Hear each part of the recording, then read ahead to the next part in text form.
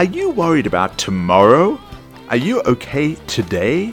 Welcome to the Transformative Daf. My name is Rabbi Daniel Friedman. Today we are on page 97 of Tractate Kesubos, and we learned that if God has taken care of you until now, why would you think He'll forsake you going forward? Welcome to the Transformative Daf, and thank you for being my Chavrissa today. I like to begin with a story.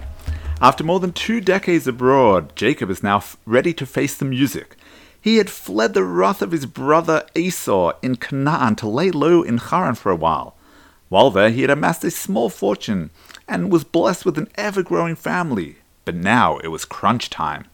Jacob sends messengers ahead of him to his brother Esau to the land of Seir, to the field of Edom, and he commands them, saying, "So shall you say to my master, to Esau, Thus said your servant Jacob, I have sojourned with Laban, and I have tarried until now, and I have acquired oxen and donkeys, flocks, manservants, and maidservants, and I have sent this to tell my master to find favor in your eyes." The messengers returned to Jacob, saying, "We came to your brother, to Esau. He is also coming to you, and 400 men are with him." Jacob becomes frightened and distressed. He divides the people who are with him and the flocks and the cattle and the camel into 2 camps. He says, if Esau comes to one camp and strikes it down, the remaining camp will escape. Jacob then says, "O God of my father Abraham, God of my father Isaac, God who said to me, return to your land and to your birthplace, and I will do good to you. I am unworthy of all the kindnesses and all the truth you've rendered for your servant. For with my staff I crossed the Jordan, and now I have become 2 camps. Now deliver me from the hand of my brother, from the hand of Esau, for I am afraid of him, lest he come and strike me, along with their mother and the children. And you said, I will surely do good with you, and I will make your seed as numerous as the sand of the sea, which cannot be counted because of a multitude." Let's look at today's Gemara. They asked Rav Sheshes, if a widow sells property for her sustenance, can she return and repossess those very properties that she had sold as payment for her ketubah? They raised the dilemma in reference to a teaching of Rav Yosef, who said, in the case of a widow who sold liened property to a third party, the property guarantee rests upon the orphans. And so too in the case of the court that sold property belonging to the deceased, the property guarantee rests upon the orphans. What is the halacha in this case? Do we say that since the property guarantee rests on the orphans, she is able to seize the property? Or perhaps they may say to her, granted you did not accept upon yourself to guarantee the property for anyone else, but did you not accept a guarantee for your own actions? Rav Sheshes responded, you learnt. A widow sells the deceased property for her sustenance, and she continues to do so until there is nothing left except the value of the ketubah, and she relies upon the fact that she will collect payment of the ketubah from the remainder. Learn from this that if she left sufficient assets, then yes, she may claim it as her ketubah payment, but if she did not leave sufficient assets, then no, she cannot collect her ketubah. Let's analyze the Gemara. Here's the background we need for the piece. Number 1, while the Torah instructs that when a man dies, the sons are the primary heirs, our sages instituted various enactments to take care of his other dependents. One such enactment is that the sons are responsible for the widow's sustenance from the estate. Number 2, in addition to her sustenance, she is entitled to collect her ketubah payment. That money is considered a debt that must be repaid from the estate, and her claim is treated like those of other creditors.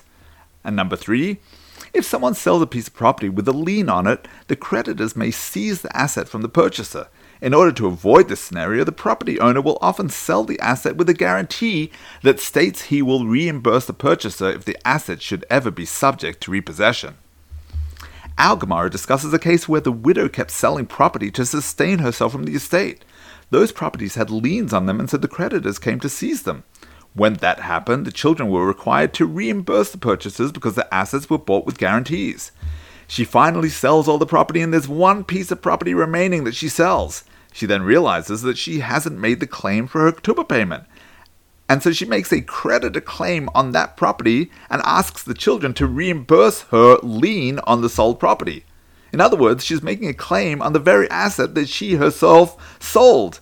At that point, they tell her, granted, you did not accept upon yourself to guarantee the property for anyone else, but did you not accept a guarantee for your own actions? While the situation in the Gemara is specifically referring to the rights of a widow to be sustained from her husband's estate, and that's entirely justifiable and perfectly acceptable, there is certainly something to be learned from the turn of events discussed.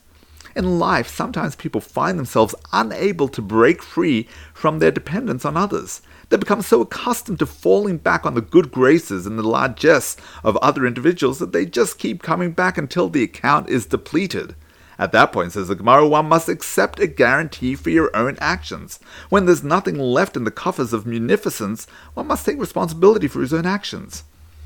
We all have people that we rely upon and lean on in life, but we need to constantly check ourselves that we haven't become dependent upon the other person to the extent that we cannot stand on our own 2 feet.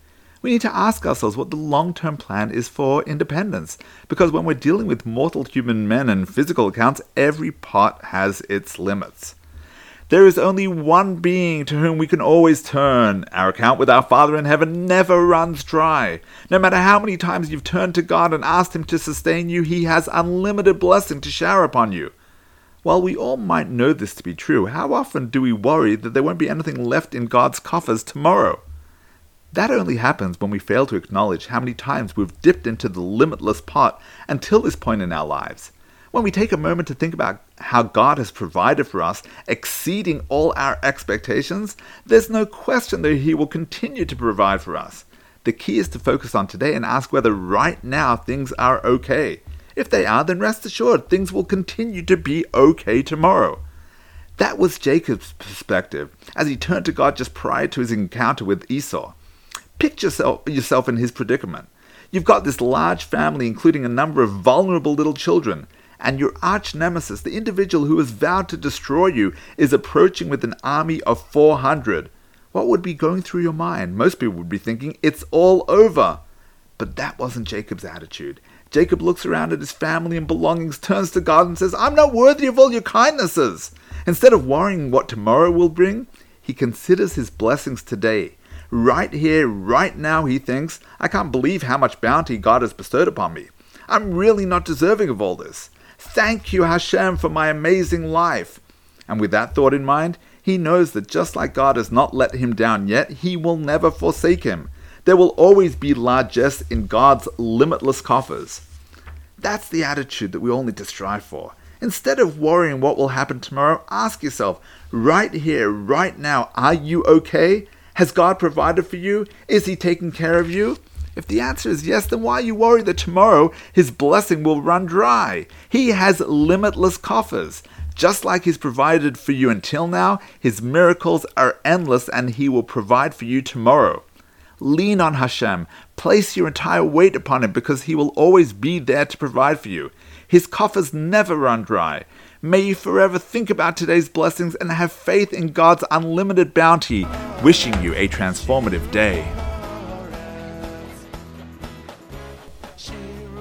Thank you for tuning into the Transformative Daf podcast with Rabbi Daniel Friedman.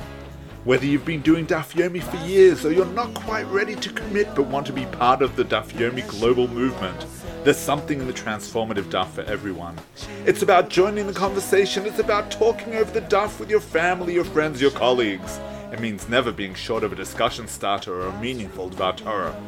Every page of the Gemara, every word, every letter contains the secrets of the universe. To achieving a life of simcha and purpose, transform your life today.